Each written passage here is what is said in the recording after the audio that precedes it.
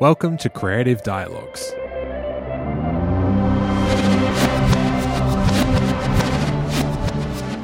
Creative Dialogues is focused on the arts, exploring collaboration and upskilling and community building within and across art forms. My name is Tom Hogan, and this episode is Writing for Work. This panel we're talking about writing, whether that be for the page, the stage, or otherwise, mostly in light of the closures of some independent publishers and how literature is an art form that's commonly left out of funding announcements. For instance, in the government's art stimulus package to help the arts survive COVID, the words literature or books or writing didn't even appear in the announcements, focusing mostly on television, live performance, and the major companies. Probably because of all this, the writers and editors and publishers I know are really building to a tight-knit community, supporting each other and being advocates for change. So we got them all on a Zoom call to see what they had to say. So we have Jessie Tu, a journalist and poet who just released her debut novel, A Lonely Girl is a Dangerous Thing. Hi, Jessie. Nice to meet you, Jessie. Hi. I'm Tom. Hi, Tom. How's it going? We have Curly Saunders, who's a poet, children's author and teacher.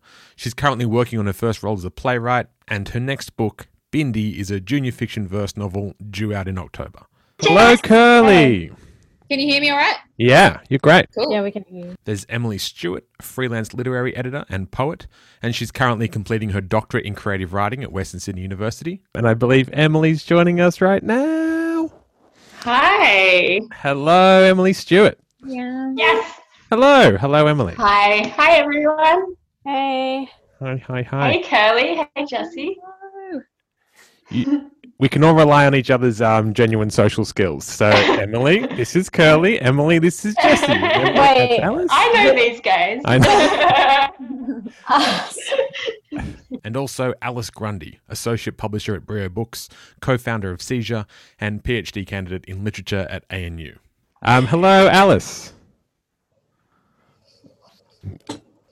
Maybe not. Just to paint the picture here, it took a few minutes to get the audio working, so we spent the first few minutes watching her and discussing her environment. She looks like she's in a cabin somewhere. I know, it's very impressive. Yeah, or like in a sauna or something. Just the timber at the back. Looks Yeah, really if she's in Finland right now. Yeah, I wonder if she can hear us. Looks like she can't. I can hear. Hey! Hello, Alice. Hello. Yeah, I'm on Ngunnawal country, having lived in Sydney and Gadigal country for about 15 years. We always joked that we would come and stay with my in-laws if the apocalypse came, and because they live on a hill near Queanbeyan with kangaroos and cockatoos and space. So my partner and I and our 3-year-old came here, which is pretty nice. I mean, that's why it looks like a log cabin, because I don't know. Because it is. It basically is, yeah. Made this at some point out of wood. I like these chats. I like how pretty much everyone I've met across all art forms in this series have all been thoughtful and excited to talk, and the feeling I've been getting more and more is that everyone likes to discuss the industry or their relationship to it in a conversational way, and it hasn't felt forced. Maybe that's because there's a lot to discuss and there's a lot to change. Or over the last few months, we've all been processing what we want next, and it doesn't feel like there's any rivalry. And also, we're getting better at how to take stock of what we've got. As a really good example of this, I turn to Curly, who, as you'll hear, is just awesome. Before I start, Nya Curly Saunders acknowledge Mirani Gananugang, Barawal Madung Buringiling Yangu, Didjurikura ni Ganai Yuan Ganangara Birapai Gadigal Buringiling for Ayuang Dui. So I'm on Darawal lands, and I acknowledge Darawal country, and all of the clan groups who call this area home. I'd also like to pay my respects to my own ancestors who ground me in my dreaming. Yeah, so I was working for Red Room Poetry as an incredible nonprofit organisation that aims to make poetry meaningful, and I was leading the Poetry in First Languages project, which aims to celebrate, share and preserve First Nations languages. So we were out on country connecting elders and custodians with students to create and publish poetry, and then we were putting those online and on bus backs, keep cups, trains and ferries to be able to welcome people into the world of language teaching and learning in culturally safe ways, and all of it provided in paid employment opportunities for mob.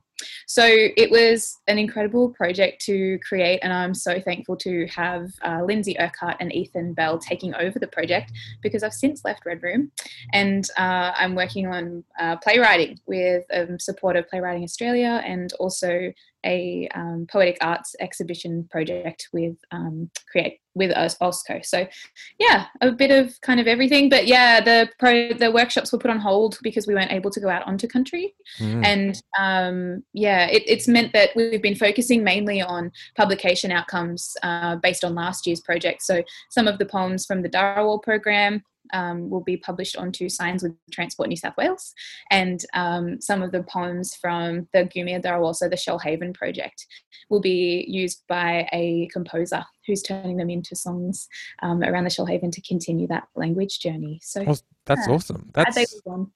Yeah, that first of all, you sound horrifically prolific. Like, just compared to, I was just looking at like what I've achieved over the past like 3 months. I'm just like, wow, you just really just shoved me to shame there, girlie. That was awesome.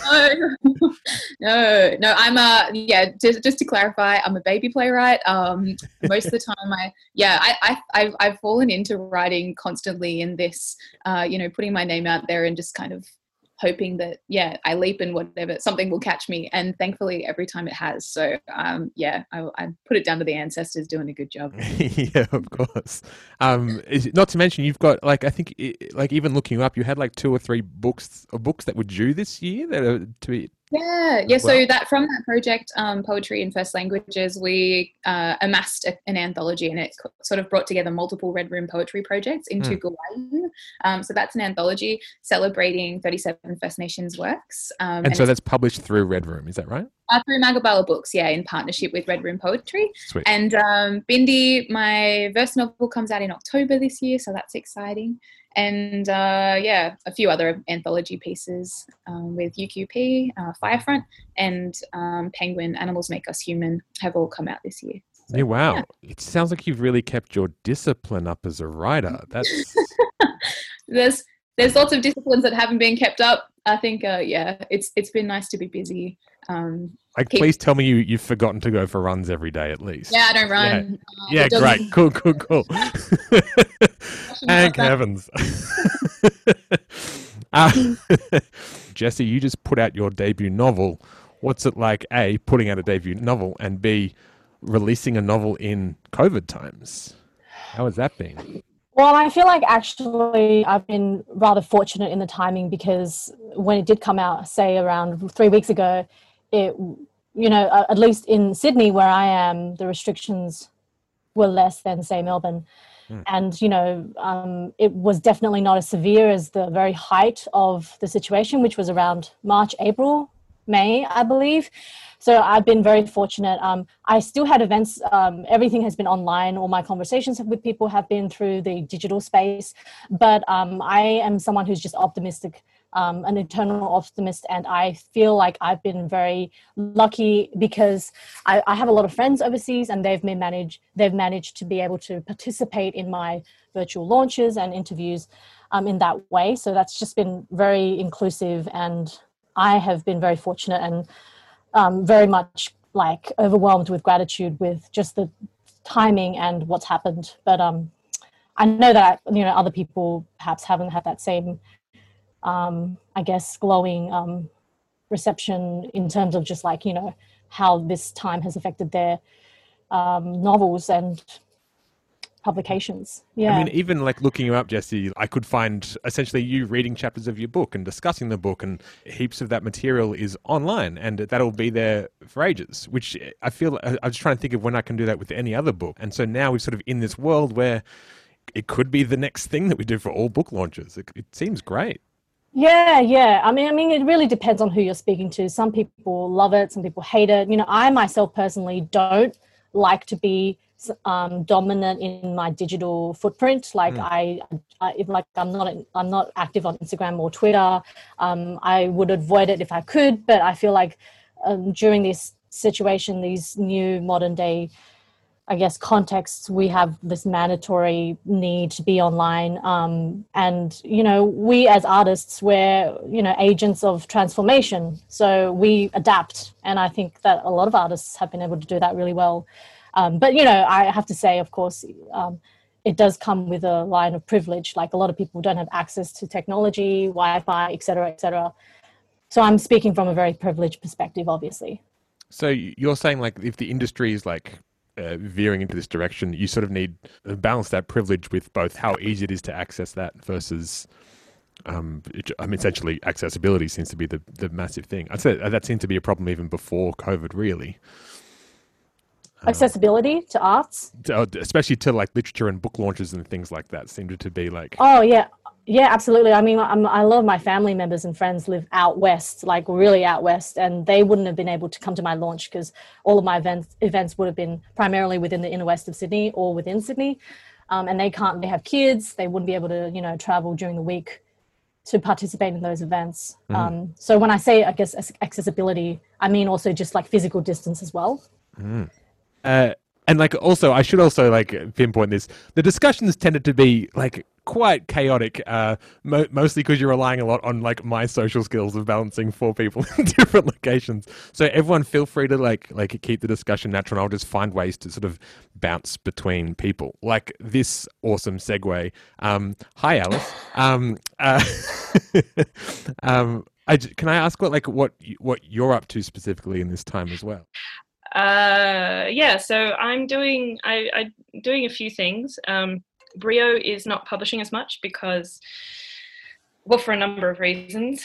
There are sort of the bigger picture reasons that because we're a small press and because I have to do almost everything myself, I have to both think that I personally can help make a book successful, and I also have to have the energy to do all of those things to try to help make a book find its readers.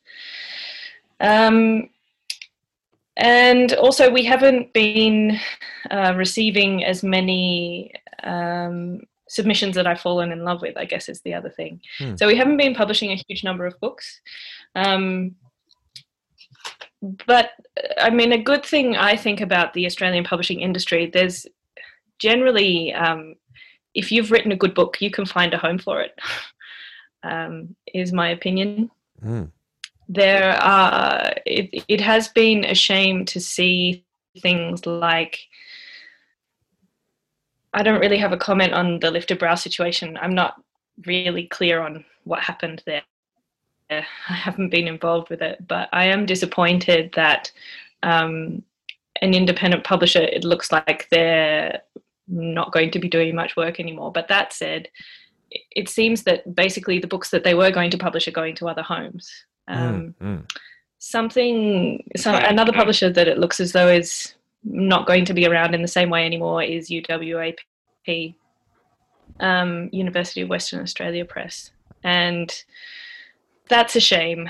But we do have a really strong independent publishing scene in Australia. Curly was talking about Magabala. They just do brilliant work. I just got the Amberlynn Quamelina poetry book, which is fabulous. And they've been around for, quite some time now, just doing exactly what they do best. So Magabala is great. UQP is great. Emily and I both used to work for Giramondo. They're, still doing great independent publishing. So I don't know. And Jessie's published by Allen and Unwin, who is just roaring with success at the moment. So I'm quite optimistic about publishing, and I guess I also think that if other people are doing things really well, then there's no point in me doing exactly the same thing that they're doing well. Yeah, of course. It's been a huge 6 months as far as just the ones that I'm aware of, or what's accessible and like what anyone should be aiming for as a writer. And having said that, it's just I need to remember how many are also available still, and who have still been publishing work, and also just not be Sydney based. Essentially, seems to be vital. Oh, well, I was just going to say before, when Jessie was talking about accessibility, this was the first time ever that the Miles Franklin announcement had been available. I've been I've been gate crashing Miles Franklin parties since before I got invited, and then I started getting invited eventually. So I didn't have to crash them anymore. But this idea that people can attend from anywhere, and Tara June Winch's speech was amazing, and it was this really great call to action. So I felt as though, it was a wonderful opportunity. Whereas last year, Melissa Lukashenko also gave an excellent speech, and she did interviews, of course, afterwards. But it means that the Literary Prize is a different kind of project, which I really like. And in terms of accessibility, so we published a short story collection by Elizabeth Tan, which came out in June. And the book has a story about ASMR. And so she wanted to do an ASMR style launch on YouTube. And she filmed it with her partner, who actually did excellent production. And it's got a great sense of humor, but it's one of those things, last time I checked, there were about 150 people who looked at it. She lives in Perth. There's no way there would be 150 people at her launch. Yeah. So there are things like that which do help with accessibility. And she put on captions as well. So for people who find captions useful, there are, I feel as though this is much better in terms of accessibility. And if you'll forgive me, I don't mean to speak light of it, but I think we all know that authors are a pretty anxious bunch, and not physically having to be in the same place as other people who go to events is actually helpful for a lot of people, I think. Yeah, I was even wondering, if once this is recorded and put out, the number of people who would have attended this event between, I know obviously the four of you are have your own networks and are big pools, obviously, because you're all badasses, but they're like, oh, and the Tom guy is going to be there. But the accessibility of just this podcast alone of just authors talking writing is fantastic. Even from the other episodes we've done of hearing about what's happening next in performing arts, or what's happening next in the visual arts sort of scene and things like that. And we're just looking at the numbers going these are better than actual panel events. Even though they're probably it's just a completely different way to engage in. Maybe Emily, if I turn to you, I've gotten most of my updates on the writing scene from you over the past 6 months regardless. And in that time, every time I speak to you, you are attending virtual panels and going watching conferences and keeping up with all that kind of stuff. Is there a cohesive way to get on board with all of these where these things are listed, or is it about engaging with the community more? How do you find these events first of all as a starting point? Wow, that's such a good question, Tom. And I don't know how equipped I am to answer it beyond. One thing I really like is the kind of intimacy of Facebook live events and Instagram live and things like that, where, often the things I drop in on, I'll just be on my computer and it will pop up and it'll be great, I'm ready to drop in for 15 minutes and see something cool and then get back to whatever I have to do. Or, I'm chopping up veggies at night and I can put on my friend and hear them do their thing, and it feels amazing. And I love the empathetic way that you can hitting the love heart button a million times. Yeah. This and just all scroll up is just yes. Yeah, it's so good. The different ways that you can kind of express interest and affection and things like this, compared to the formality sometimes of live events and the stress of those environments that I definitely have felt on both sides of as showing up as an audience and as being the person speaking or whatever. So yeah, but in terms I don't know if anyone else here has seen something that's more consolidated in terms of, hey, here's what's happening in terms of lit events, a roundup or a newsletter. I'm not really across any one source that's gathering that info. Yeah, I think the reason I just keep thinking about it is because with there's the classic idea of the tortured writer just by themselves, and I was just as much as like advice to give writers right now is, first of all, obviously, like, write if you can, at whatever sort of stage you're at, and, you know, write more, write better, write whatever you sort of need, and experiment and all that kind of stuff.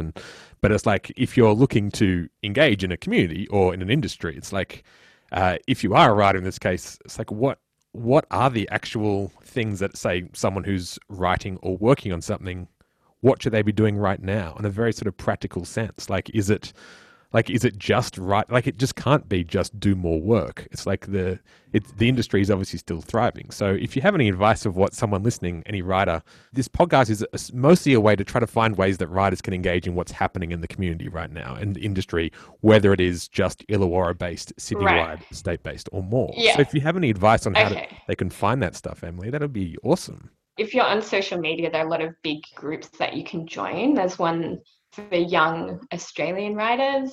There's different groups for like writers of colour and First Nations writers. There's groups for general arts, kind of big groups like that. And I think that's a big source of broad spectrum opportunities.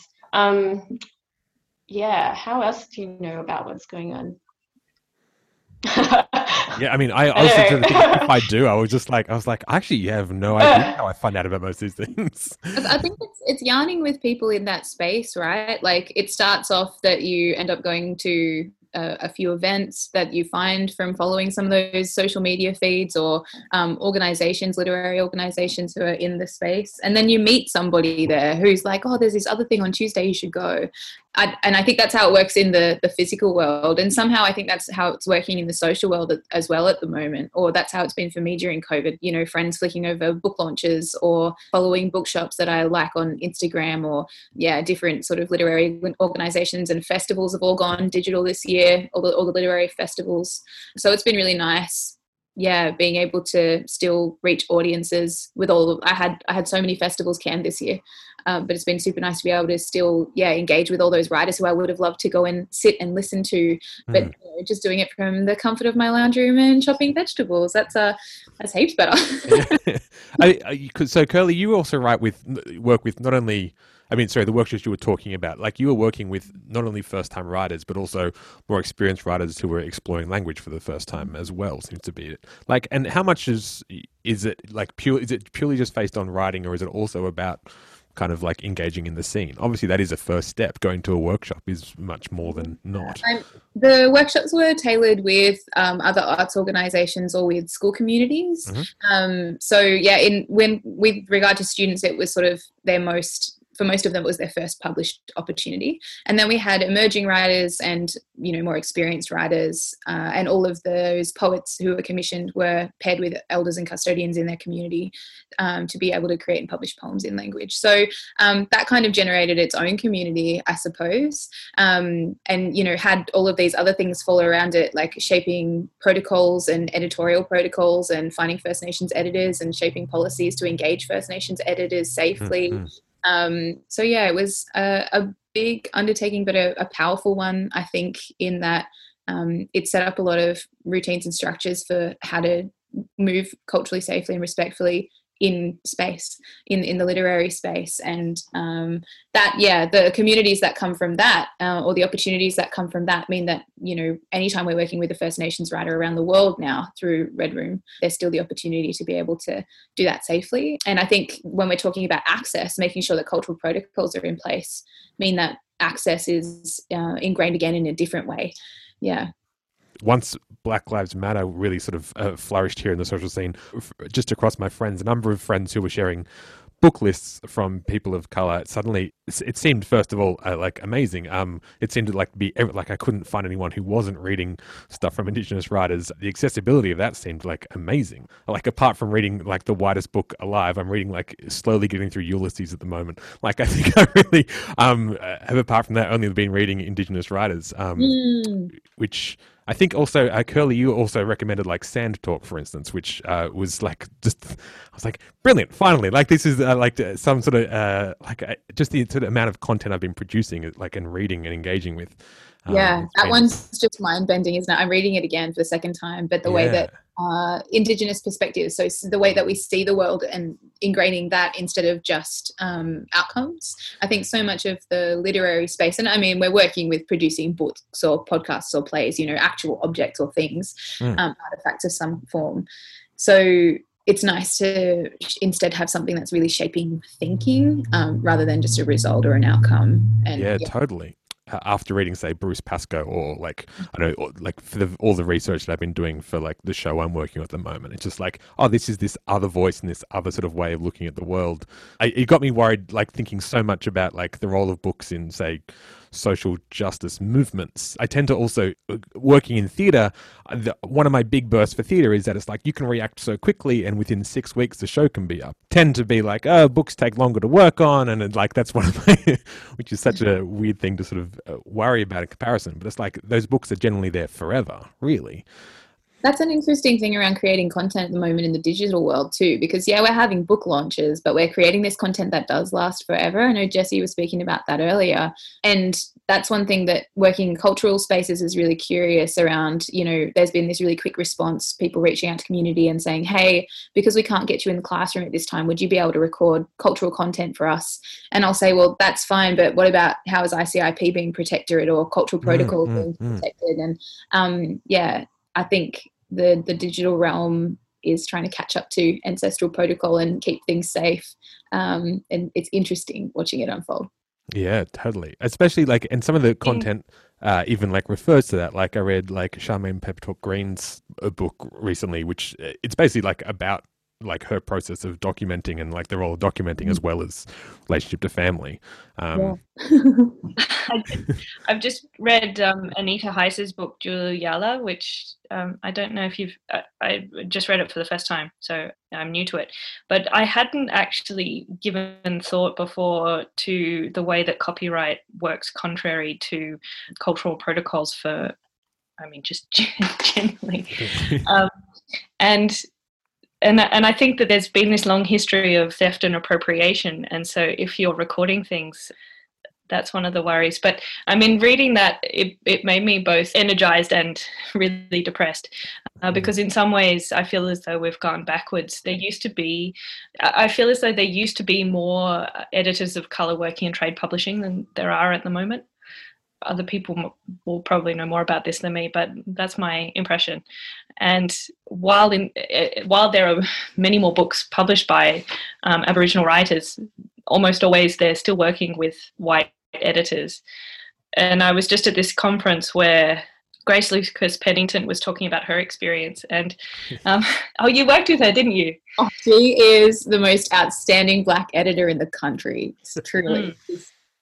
Amazing to work with, yeah. And see, this is the thing. She didn't go through, it's really hard to get a job in editing these days. And basically the only people who get jobs are people like me who come from middle-class families and get a postgraduate thing and blah, blah, blah, do an internship. And she has quite a different path. And I feel like the only way that we get editors like her is just by saying, okay, that other way didn't get us where we need to be. Let's do this other stuff instead. And Ellen Van Nieven was on that panel as well. And, the difficulty with someone like that is that they're in demand for so many different things simultaneously, as Curly, it seems like you are as well. And then it's hard to, I feel as though people end up being, an advocate, an editor, and whatever else, and a teacher, and then trying to do creative projects on top of that. It's really difficult to find. My impression is it's difficult to find the time. Yeah. There's this interesting movement happening in the literary world at the moment where white people are stepping down from their executive or lead roles in the industry. And it comes with the intention to make space for a Black person to be able to have that role, to sit in that role. I've been working alongside non-First Nations colleagues and witnessing their discomfort of sitting in their current positions, even though they're privileged, and so am I, but they have worked really hard to be in that position, and they've developed a great wealth of content supporting First Nations writers and activists and artists. And I had to sit down with multiple directors of different companies and just say, like, please don't leave yet. Don't step down from the big job without first having trained a Black person into that role if that's what you want to do. If that's the intention of this, then check privilege, let's provide opportunities for First Nations creatives across multiple spaces and provide those mentorships and work in allyship that way, instead of just, stepping out of the way because you're worried you're taking up space. Like, use the space you're taking up, benefit community, and empower self-determination. I think that's far more important now than getting out of the way. Yeah. I love my allies in the literature world. Yeah, just on what Curly's saying, I think one of the cool things about that First Nations language project is that what you've been doing with that is like making a structural intervention. It's not just about like one time only opportunities, which often, like, this is one of the kind of things where there's this perception like, great, we've got like increasing representation of diversity opportunities here, there. But when it's like a one-off project, that's good and that has benefit, but it doesn't make a structural change. And so what Curly's been working on in putting protocols in place, systems in place, developing an editorial strategy, and that's like an infrastructure there that now that first project can build now. And I think this is why the arts needs more, like, this is why literature needs more investment and money, I think, is to actually make those structural changes now. Yeah. And the structural changes, you know, we're talking about kind of decolonization of the arts, but decolonization also refers to dismantling any system of oppression that, you know, for any community that isn't the majority. And I think it would benefit our LGBTIQ mob. It would benefit BIPOC people everywhere, anybody who's underrepresented, for us to really look at the current literary sphere and say, hey, what doesn't work? How do we make it better? And I think arts organizations are really stepping in up to the plate and are making those changes, and it's a cool time. But publishing companies aren't yet. I'm calling them into action. Don't worry, we're gonna get there. This is something that really I feel as though people who maybe aren't in the industry would be a little bit surprised to find out that despite it being 2020, the vast majority of people in executive roles in trade publishing companies are men, and almost all staff at the lower levels are women, and generally the jobs aren't very well paid. And this is another thing which is worse than it used to be. It used to be the case that both Random and Penguin had female CEOs, and it's not just that there aren't really women in these positions, it's also that any women that have children are very rarely in any kinds of executive positions. So it feels as though in some ways publishing, for all its progressive politics and despite the fact that it's an industry filled with left-wing people who may from time to time seem to be woke, it's really that we need to change the whole thing. And it keeps circling through my head. They say it's easier to imagine the end of the world than the end of capitalism. The only thing that's making me a little bit hopeful about change is that because there has been this really strong movement in the market for purchasing books by people of color, by trans writers, by, you know, writers with different perspectives, I feel as though the trade publishers would also recognize that maybe this is wishful thinking, but that in order to produce those projects in the future, you can't just have the same staff that you've always had. But there are so many structural problems associated with that, like low pay. So we've got a lot of work to do. I've never heard anything. As a man, I haven't really discussed it. Sorry, that's very... You're not old enough yet to make those jokes, Tom. No, I know. It's real bad. We're joking in the chat box about we really needed Thelma Plum's Woke Blokes right there. Yeah, I'll just see if I can get clearance to have it, and it will just like play. It'll be awesome. On the flip side of this, like Jesse I've also like just like, first of all, I ordered your book in and it hasn't arrived yet, so I'm frustrated at that, let alone. So I was like, in order to prepare for today, I've actually read every possible review I could find of your work, of Our Lonely Girl's a Dangerous Thing. And they all very clearly talk about like how you're changing discussions about like sex and desire and from a female perspective. And then one review just casually mentioned that like the character was daughter of a Taiwanese immigrant. Yeah. And then I was like, oh, okay, that's interesting that these things haven't really focused on race very much at all. And I looked at an old interview with you where you were like, I'm trying to just change discussion about race and sex. Like you were very clearly trying to make it about race, or like at least in that interview discussed that. And I found it interesting that none of the reviews really mentioned that. Like, is that systematic, or is that just the way that the book reads? Actually, that's so interesting that you pointed that out, Tom. I think maybe you're the first person to have vocalized that specific, I suppose, like slant that people have tended to take. And I think just like hearing that now, I'm just thinking, and this is just me thinking aloud, you know, it's a working hypothesis, but maybe it's just, for me, perhaps it's just the fact that the people who do read it, that has been the most, that is perhaps for the readers more universal. They managed to latch onto the idea of sex, because, you know, sex, we're all affected by it, whereas, you know, only some part of the population are affected by race, right?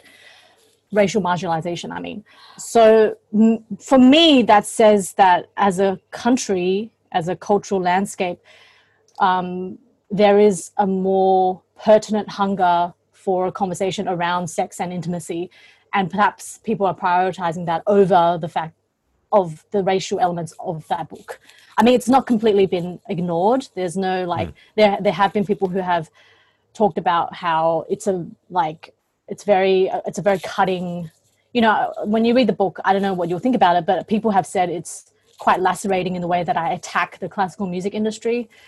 And that was completely intentional. Like, I really wanted to be like very, very brutal in my criticism of that space. There are a lot of problems with that space. But yeah, it's such an interesting point that you make about that. The amount of emphasis that people have put on you as like, I'm a teacher and I studied classical music for, I think it's 15 years was the last one I sort of read or whatever.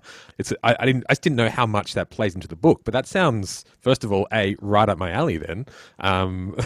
And also, I don't know, educational about all this content at the same time. That sounds great. So it's almost like, now I'm just really annoyed that I haven't got it.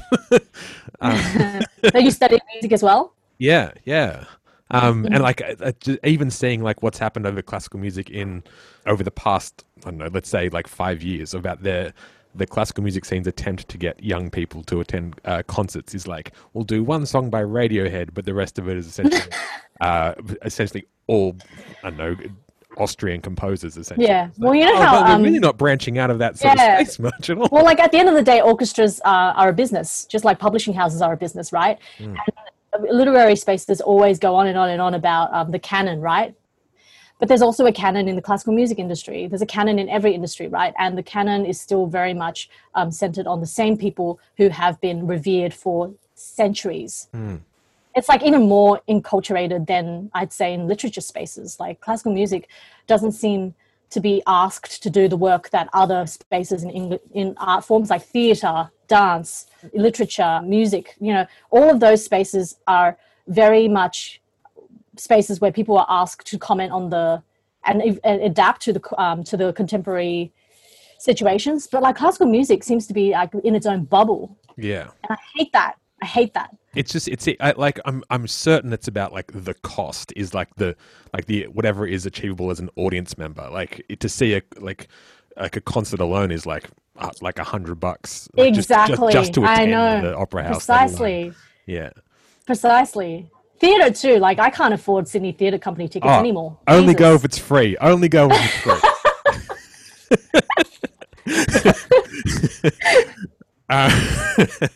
It's a nice thing about books. So sometimes people complain about books in Australia being expensive because they are a little bit more expensive than some other English-speaking countries, and they're a lot more expensive than countries like India and China. but they're still cheap compared with going to the movies, and they're still cheap with other kinds of art forms. And you can go down to your local library if you want to get a book, and they'll order it for you. Or my favorite thing at the moment is the State Library of New South Wales, or wherever your state library is. You can borrow books and sit in your bedroom, and they will put it onto whatever thing that you have. I mean, we were talking about technology being a kind of privilege, but I feel as though many people in Australia have some kind of internet access. So if you have those things, you can get books from your local library for free. And I feel as though there is, if I can say this without without bringing my undoing, I like that book prices are as high as they are, because if they were any lower, then well, for one thing, people wouldn't give them as presents if they were too cheap. This is something that happens in other markets. When books are too cheap, they're not seen as something that's special enough to be a present. Yeah. But also, so long as we want to try and make any semblance of a living out of selling books, then we need to have the prices at around this level. When you were talking about, ways for people to find access to events or other individuals or communities or whatever, physical books do have lots of information in them if you know where to look. So for instance, on the acknowledgements page, most books these days have acknowledgements pages, and so you can see who that person's publisher was, their agent, often their circle of friends, depending on the book. So you get lots of information from that. And also on the imprint page, it'll have the publisher's website. And so if you read a book that you like or you think has some kind of connection with something that you're working on, then you can go to that publisher's website. And most publishers in Australia accept unsolicited submissions. So it's very different from the US or the UK, where you need an agent in order to have your work read by a publisher. In Australia, you really can get your work read by somebody who works for a publishing company. So books are your key. That's first of all, I'm really glad that this conversation has veered around mostly like I just don't feel like I talk about industry stuff in literature very often at all. Like most things are about process and art stuff. So like this feels very, I don't know, it just feels nice. I don't know. Is that a weird thing to say? Sorry. No, it's important to have these conversations. And so many people are like desperate to know the logistics of getting your work out there, right? And maybe people have this sense that it's unsavory to talk about it. I don't know, but it's definitely something that I was like completely lost about. Like so what Alice said about the pathway to publication in Australia, completely true. Like I had my first manuscript read by someone at Penguin 3 years ago, and she took it to acquisitions. It wasn't successful, but like I wasn't represented by an agent at that point. But I had the chance to be published by them. So that was like quite shocking to me that the levels are not as like kind of obscure or inaccessible as say like, I don't know. I'm just thinking if I ever wanted to make a film, I would have no idea where to start. And obviously there are more collaborations involved in all that. Yeah, totally. Well, then maybe the last article that I read about what writers should do in COVID time, pretty much all of them were about branching out of what you think writing should be. And I kept thinking about this in terms of being like an experimental writer or like a poet or people who essentially aren't writing for books or... I just found that very strange advice. It was to like, hey, don't think inside the medium. And I was just wondering like the role of experimental writing now and just like what kind of roles are out there. I mean, maybe I could turn to you, Emily, like you're like a PhD candidate as writing for experimental stuff. Well, I mean, maybe I can just ask about the role of experimental writing right now or like poetry for the page. Well, I mean, I can't stop thinking about what Alice said earlier about Elizabeth Tan doing an ASMR performance for her launch. Definitely looking that up. Like, I can't wait to watch that. And the book is amazing. I think if you are a performative person, then the digital space offers so much in that regard, or like a sick person on TikTok or something. I don't know. But yeah, in terms of experimental writing, when I think about that like term experimental writing, I guess what it points to is the the fact that words are a medium like other art forms. And so in many senses, publishing is a very narrow business. You go into a bookshop, we know what a fiction book is, we know what a non-fiction book is. Things are categorized and there's formulas and things like this. But also, you know, where the change happens is when, if you kind of get out of that space and there's a really important other side to it, which is like the work of poets in pushing language to do new kinds of things that over time filters back into the more mainstream writing that we see on the shelves. That's a very rambling response. No, I mean, I guess it points there's a weird correlation here of like experimental writing pushing the mainstream. Also, kind of, there is some allegory there between that and systematic change in a thing, isn't there? Like, obviously, it's kind of up to the individual publishers and editors to be the sign of change in both those kind of spheres, surely. Thinking about something in terms of like how you be a writer or something like that. You know, for me, it's like it really starts with like having like a really safe and a really freeing place on the page where you can just kind of experiment in the loosest possible way, where like, you know, you give yourself permission to like see where things take you. Creating that space for yourself is like so vital, I think, if you're a writer. And one of the problems at the minute, I think, is that, you know, we're all at home reading the same 3 news websites, and you know, you can easily fall into like a very closed system of, you know, bubble, I suppose, of where everyone's reading the same things. And to produce like interesting writing, you have to read out against that grain, I suppose, or like much more widely than that. I just feel like reading is the engine of writing. Absolutely. Are you suggesting that the 5 of us make an experimental news outlet, experimentally written, that breaks form, construction, and sentence structure at the same time? In this language, honestly, it's not a bad idea. At least I would read it at least once. I guess more than experimental writing, I'm thinking about like, yes. I'm thinking more about like this current moment we're in or whatever is a good time to reflect on your writing process. And that reading experimentally is important as well. Yeah. When you say widely, Emily, do you mean ostensibly like reading from a diverse range of perspectives? Is that what you mean? Outside of the mainstream cultural norm, is that what you mean? Yeah, I think I definitely mean that. And this, you know, read outside of this time period, or read outside of this like Western kind of vantage point that we're in. Like, yeah. Yeah. And that's something I've always tried to do very aggressively. Yeah. Because it's so easy to fall into the trap of reading what everyone else is reading.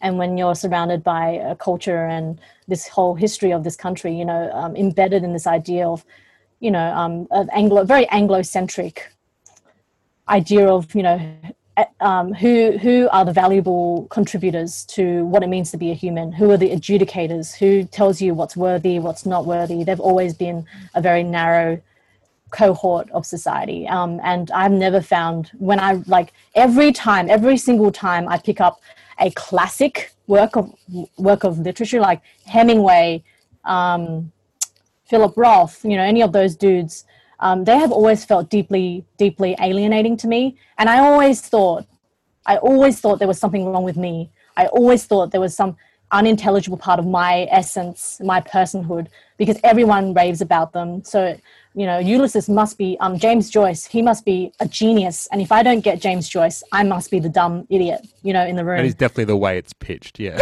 Exactly, yeah.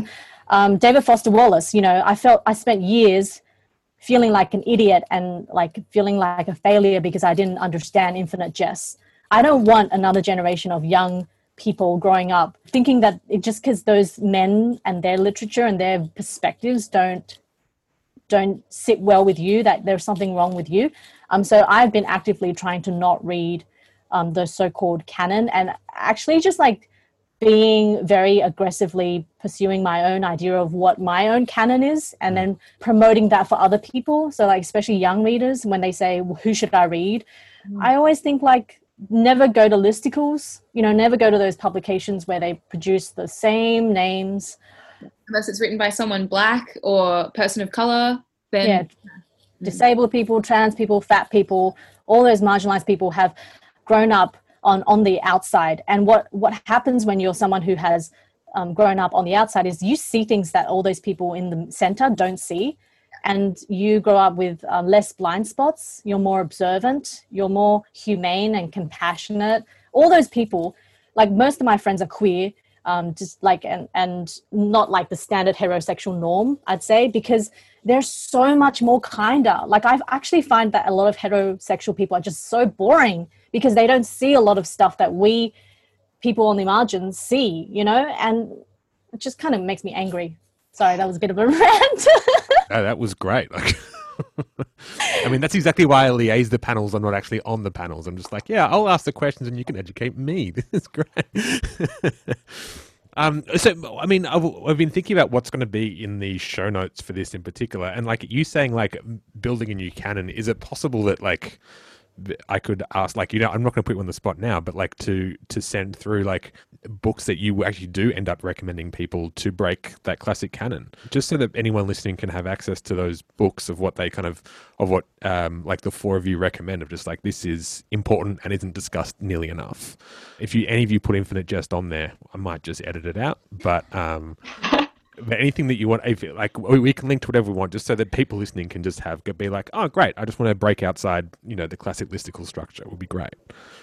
So okay, cool. So we've got an experimental news broadcast system, we've got inventing a new canon. This all seems very achievable and very easy, really.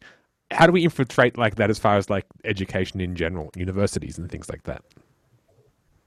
I've infiltrated a university recently I'm teaching editing at UTS at the moment. And one of the things about editing is, as I mentioned, in Australia, it's the widest thing you ever did see. Because in order to become an editor, it's people who, like, my parents, my dad in particular didn't come from a wealthy family. He was the first person in his family to go to university. But they sent me to private school and they said, go to university and study whatever you want. All that matters is that you go to university and enjoy yourself and, all of those kind of follow your heart type rubbish. And so I read a huge amount, and I had a year off. After uni, I worked in France and I did an internship at a literary agency. I mean, it smacks of every kind of privilege. And then I've been publishing ever since then.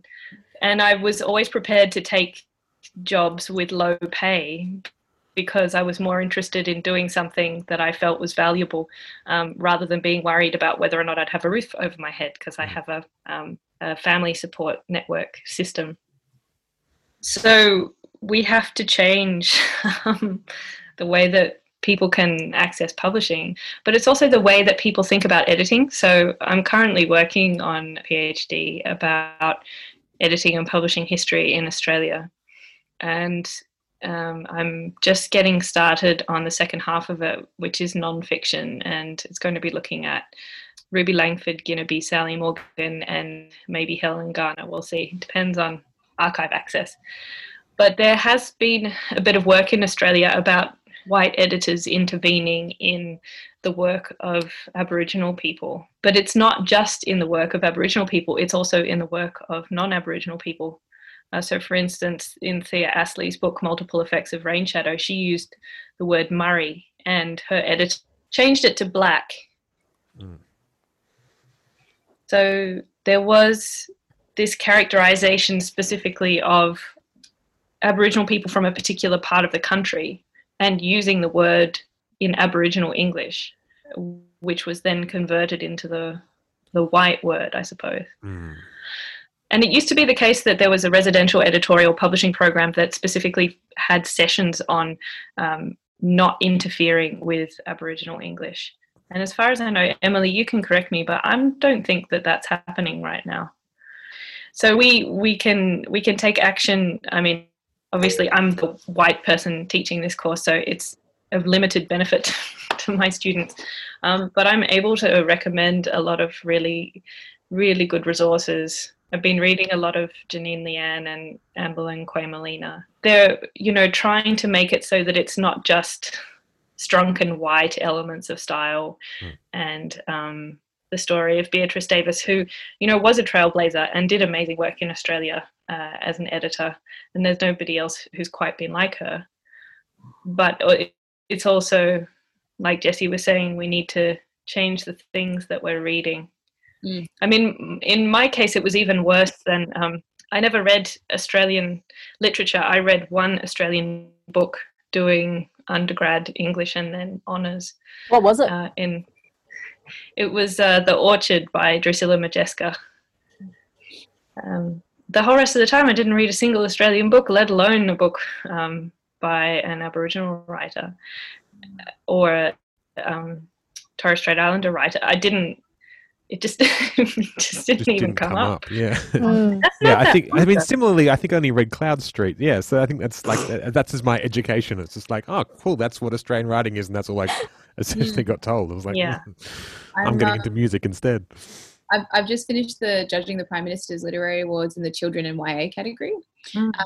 And we've had so many meaty discussions about what constitutes literary in our nation and about cultural protocols, cultural appropriation, telling own stories, and what that looks like for YA and children's. And we have a wealth of incredible BIPOC writers, queer writers, a diverse range of writers moving through the literary sphere in the world.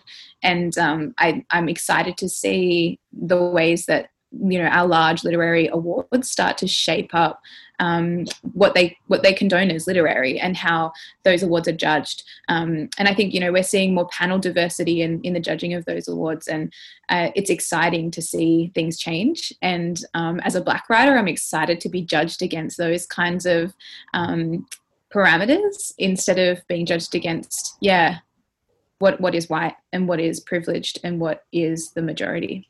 I could maybe ask as a final thought, do you have a goal or a vision of like what you think the inevitable next step as far as the industry should be, or any ways you'd like it to grow or change that we haven't already discussed?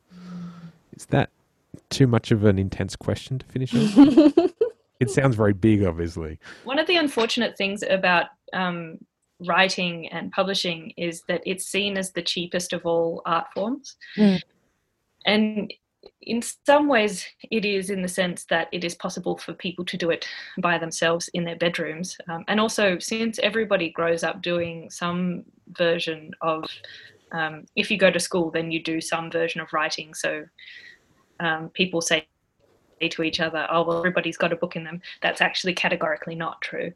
But just for the record. I generally don't have one, but so writing, it's good, yeah.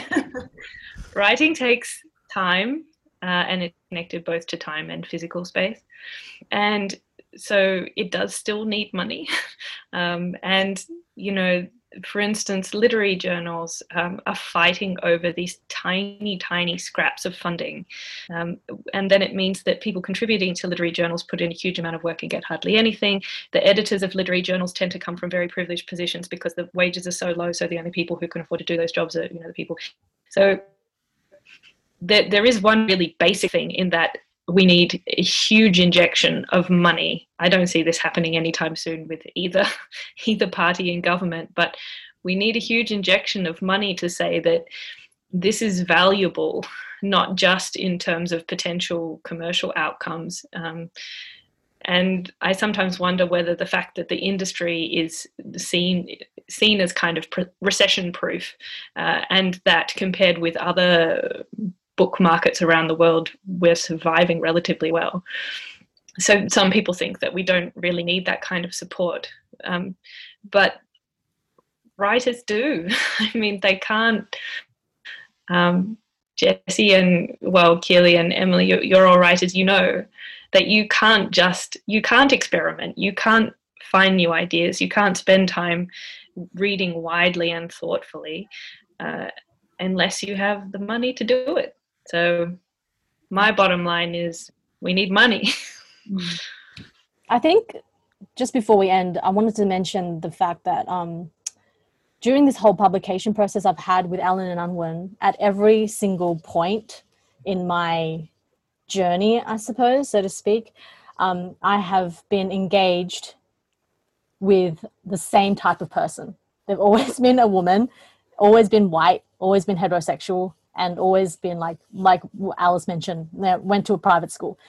I'm just like I'm so like astonished by that sort of narrow type of person, and that at every single level during my publication, like right from the receptionist to my publisher, has been that kind of person. And I'm not saying that to criticize the industry. I guess I'm just saying that it's an interesting observation. And I've been thinking a lot about how, like, I think often about why I don't see more Asian women or Asian men in that space. And I think perhaps, like, I completely agree with Alice, we need more money. But I also question my own cultural background. Like, my parents never encouraged my writing. Like my parents were and a lot of Asian immigrant families, we don't go to university to pursue our dreams or our passions. We go to university in order to get a job, in order to get a stable career. It's always about sustaining economic stability, always. Like in Asian culture, to even think about pursuing one's individual dream is seen as very deeply selfish. Like, my parents grew up in a very collectivist society, and I feel like in Asia, in China, it's still very much that attitude is prevalent.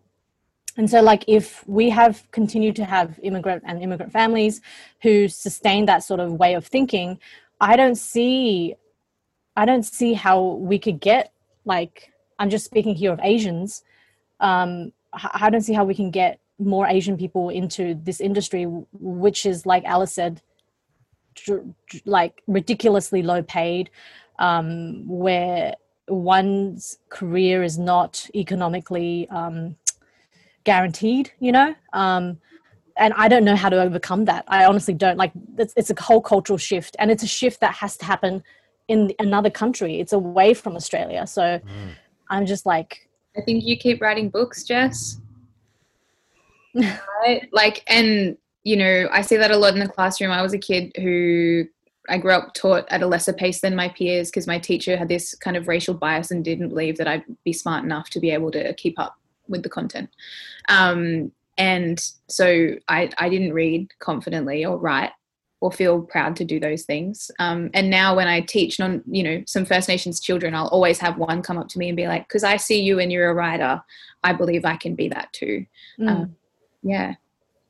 Because I see you and you're a woman who's in publishing, I believe I can be that too. Yeah, that's really important. And normally at the end I have some sort of bookendy sign-off, as if we're kind of processing what just happened. But at least what's become more and more obvious is that we get somewhere without me having to wrap it up like a Jerry Springer finale. And I know that this still sounds like one, but I'm just trying to point out that I'm not saying something. I don't know, maybe I'm just finally learning to listen.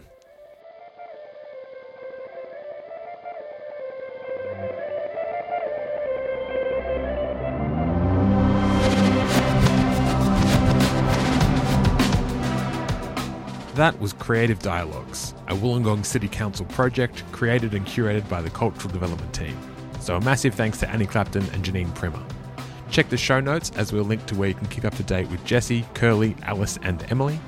We'll also make sure their ideas for a new literary canon are listed somewhere in the show notes and on the Wollongong City Council page. My name is Tom Hogan.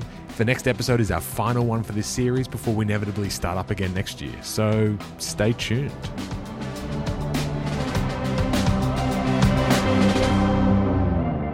All right, then. That sounds great. Well, then, Curly, you can go to the bathroom. Thank